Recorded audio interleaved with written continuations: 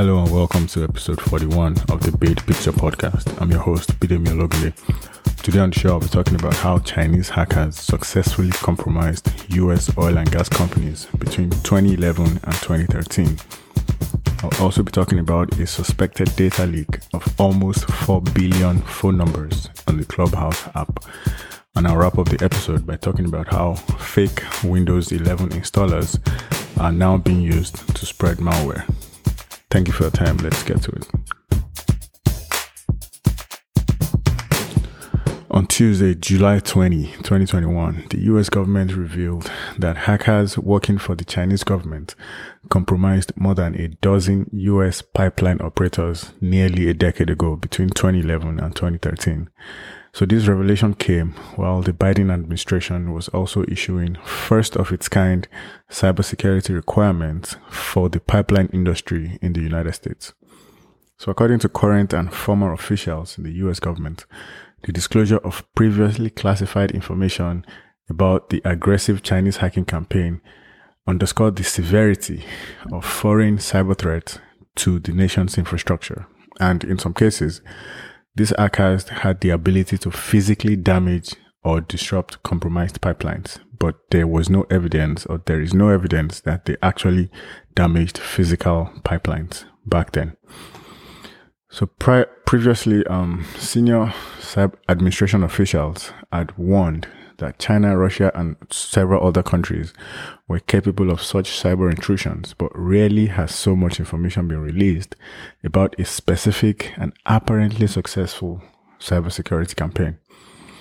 So the Federal Bureau of Investigation, the FBI, and the Department of Homeland Security, the DHS, said in Tuesday's joint alert that between 2011 and 2013, Chinese state-sponsored hackers had targeted nearly 24 American oil and natural gas pipeline operators with the specific goal of, quote, holding U.S. pipeline infrastructure at risk, end of quote. So out of the known targets, about 13 were successfully compromised and an additional 8 of them suffered an unknown depth of intrusion, which officials could not fully assess because the victims lacked complete computer log data. And then another 3 targets were described as near misses of this Chinese campaign, which relied heavily on spear phishing attacks. So spear phishing attacks are when someone specifically crafts an email designed for one person or a particular group of people to click on that email and then load the malware containing that email. So it's different from normal phishing attacks where a generic email is sent to thousands of users, hoping that some people would click on those emails. But in this case, spear phishing attacks is directed to one person, usually containing pretext. So basically, the story that would make that person or group of people more likely to click on those links. So the alert stated that the activity was ultimately intended to help China develop cyber attack capabilities against US pipelines in order to physically damage them or disrupt pipeline operations. The alert added that the Chinese appeared to be carrying out the attack as part of an overarching goal to gain strategic access into industrial control systems, not for intellectual property theft, which Chinese hackers are known for, but rather for future operations. In addition, the FBI and DHS said they first became aware of multiple targeted attacks on oil and gas companies back in April of 2012, and they provided remediation service to known affected victims from 2012 to 2013. Back in January 2019, Dan Coates, who served as the Director of National Intelligence under the former President Trump's administration, provided a public warning that China was capable of launching cyber attacks that could disable critical US infrastructure, such as disruption of a natural gas pipeline for days to weeks. According to a person familiar with the matter, Mr. Coates' testimony was referring, at least in part, to the hacking campaign that was exposed in greater detail last week Tuesday. So back in episode 40 of the Big Picture podcast, I mentioned how the Biden administration blamed hackers that were affiliated with China's main intelligence service, and that was on Monday, July 19th, for a far-reaching cyber attack on Microsoft email software this year. And that was part of a global effort by dozens of nations to condemn China's malicious activities. So the US, UK, European Union, NATO, Japan, Norway, and many other countries collectively blamed China for this Hafnium hack against Microsoft Exchange servers, which handles email for thousands of companies all over the world. So the public shaming, however, did not include punitive measures such as sanctions or diplomatic expulsions by the US government. And on episode 40 as well, I mentioned how this is obvious, because if the US government goes ahead to sanction China, it's going to lead to retaliatory sanctions against American companies, which would severely or significantly hurt American companies, because a lot of American businesses rely on the Chinese market for their goods and services, and vice versa. So this is probably why the announcement last week, Monday, that we know China is carrying out cyber attacks against us, but the announcement stopped short of announcing punitive measures, because they're trying to avoid escalating that war, basically kind of like a sanctions war between the US and China, because both economies are heavily dependent on each other. So in their response, Chinese officials said the US findings detailed on Monday, July 19 were, quote, groundless attacks. The following day, on July 20, Tuesday, the Biden administration separately issued new cybersecurity requirements for US pipeline operators, which was intended to help guard against ransomware and other forms of disruptive hacking. The requirements were announced months after a Russia-based criminal hacking group forced a major fuel pipeline on the US East Coast, Colonial Pipeline, to shut down for nearly a week back in May 2021. The Transportation Security Administration, the TSA, issued a directive and it's the first of its kind to mandate certain pipeline operators that have been designated by the federal government as critical in order to adopt specific cybersecurity standards. This followed an earlier TSA directive back in May that required pipelines to notify federal authorities when they are targets or victims of cyber attacks. And the directive from the TSA is the latest sign that the Biden administration intends to insert itself into pipeline security more directly than the Trump, Obama, and Bush administrations did, which deferred to the pipeline industry's desire to avoid regulation for physical security and cybersecurity, and instead favored a more collaborative approach to pipeline security. In a statement, the DHS said it would require owners and operators of TSA-designated critical pipelines to, quote, implement specific mitigation measures to protect against ransomware attacks and other known threats, end of quote, and to provide for recovery plans. Critical infrastructure cybersecurity apparently grew as an area of concern for the Biden administration following the Colonial Pipeline ransomware attack in May, which was followed by a rapid series of other high-profile ransomware incidents that were traced to criminal hacking groups operating inside Russia, including one that briefly disrupted JBS, a major meat processing company. For years, US intelligence officials have been warning about the potential that a foreign adversary could jeopardize national economic security with a destructive cyber attack on banks, hospitals, or the energy sector. In 2018, for example, the Trump administration accused the Russian government of years of cyber attacks that targeted American energy infrastructure, including nuclear and water facilities, that in some cases led to remote access in some compromised computer networks. The decade-old Chinese campaign against oil pipelines appears to be one of the most successful operations ever mounted. Last week's alert from the US government said the Chinese hackers stole documents from victims, including passwords and system manuals, and also compromised the so-called jump points between corporate networks and operational networks that control pipelines. The alert further stated that quote, the totality of this information would allow the actors to access industrial control systems networks via multiple channels and would provide sufficient access to allow them to remotely perform unauthorized operations on the pipeline with physical consequences. End of quote. So next up, I have information about the recent data leak on the Clubhouse app.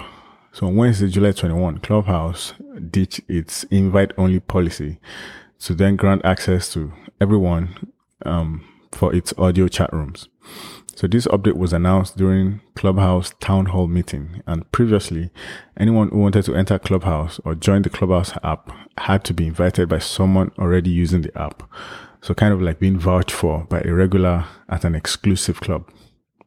Now, however, all users on Clubhouse waiting list are being granted immediate access with the app available to everyone globally on both iOS and Android. So previously it was only available to people using iOS operating systems, but back in May it was expanded to allow everyone using the Android operating system. For a while, Clubhouse had plans to expand to the general public. In a blog post that was published last July, the co-founders of Clubhouse, Paul Davidson and Rohan Seth, stated that the app's invite system allowed it to grow its community slowly, enabling them to fine-tune the features and fix problems as they arise, as well as putting less strain on their small team. Clubhouse enjoyed significant interest in the months after its March 2020 launch, but it seems to have cooled off noticeably since then.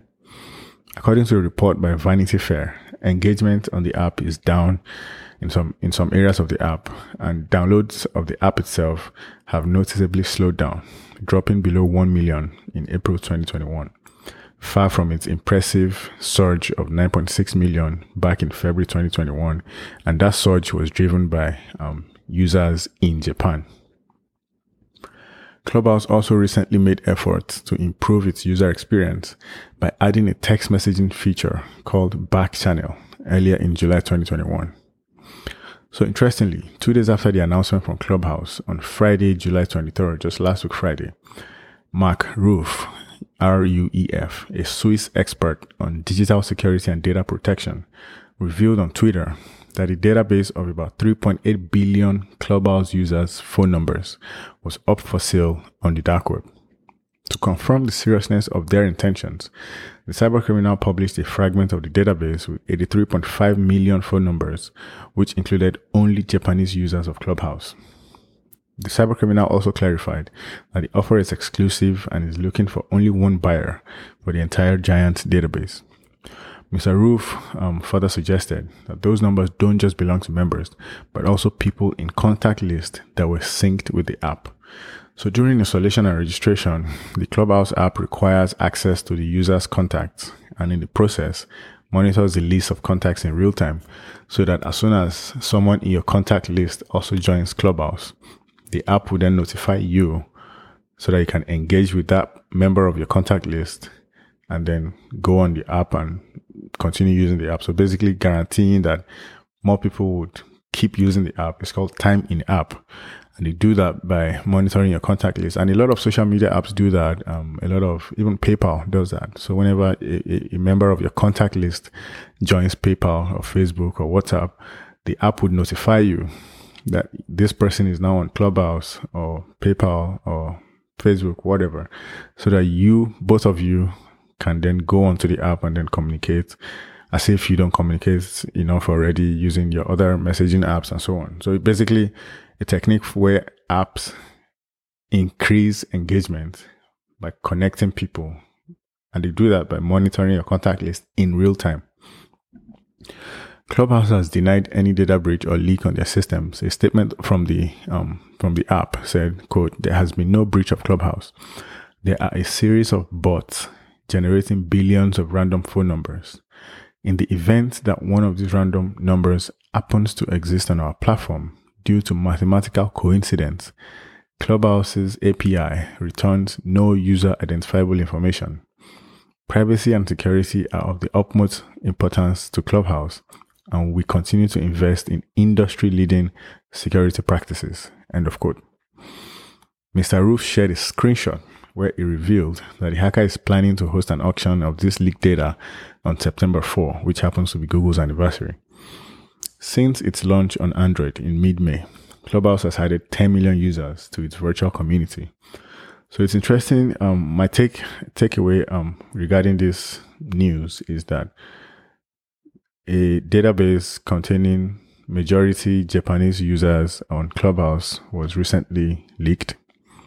We know the Olympics is currently happening in Tokyo, Japan, and there have been, again, instances of cyber threat actors, hackers, going after the Olympics, going after Japanese cybersecurity infrastructure just to be able to, I guess, disrupt the Olympics in some way or the other. So I'm not saying these two are connected, but it's just interesting. It's something to keep an eye on. There's a data leak on Clubhouse that are impacting mostly Japanese users while the Olympics is going on in Tokyo, Japan. So my final news on this episode is regarding a fake Windows 11 installer that is being used to spread malware. So Microsoft is yet to release Windows 11 actually, but then the new operating system is already available for download and preview.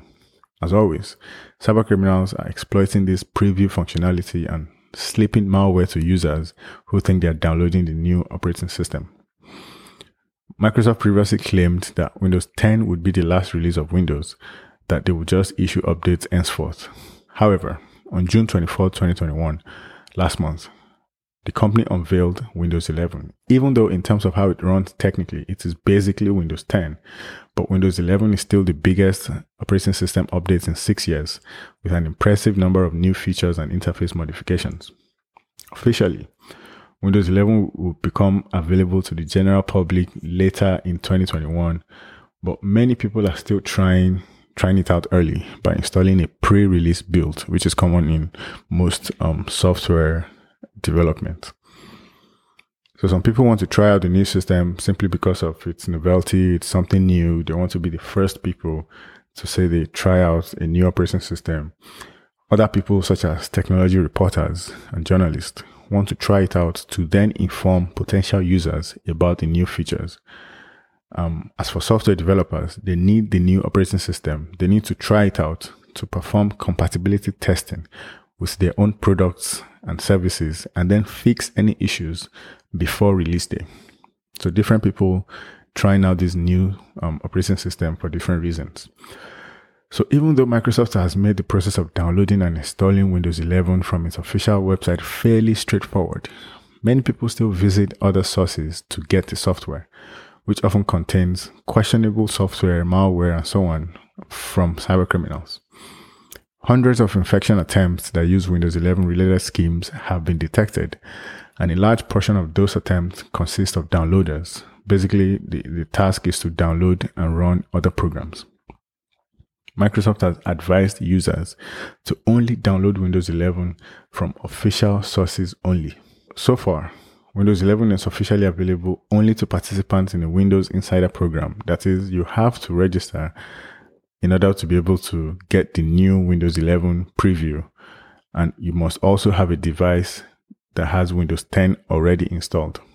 So to upgrade your Windows 10 device to Windows 11, go to Settings, click on Update and Security, then select Windows Insider Program, and then activate the Dev channel, DEV channel, to get the update.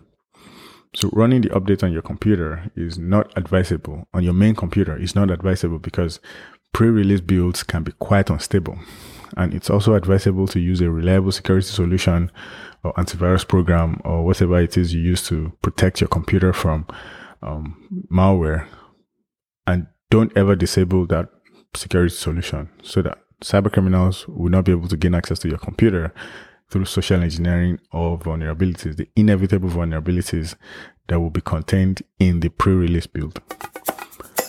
So that's all I have for today's episode of The Big Picture. The production, editing, fact-checking, audio engineering, and graphic design were done by yours truly, Bidemi Ologinde. Please join me again on the next episode as I continue with a deep dive on cybersecurity topics, news, events, and incidents, and the lessons we can all learn from them for robust cyber threat intelligence and awareness in our daily lives. Make sure you subscribe to the Big Picture on Apple Podcast, Stitcher, Spotify, Amazon Music, Google Podcast, Pandora, TuneIn Radio, or wherever you get your podcast from. Please share the show with anyone you think might benefit from it, and for questions, comments, or any suggestions, please send an email to bidemi@thebigpicture.com. You can also get in touch on Twitter @bigpicture, and I'm also on the Clubhouse app @BID. @bid. Please remember to leave a review for the podcast if your platform allows you to do so. That would really help to promote the podcast. Thank you for your time. See you on the next episode. Bye for now.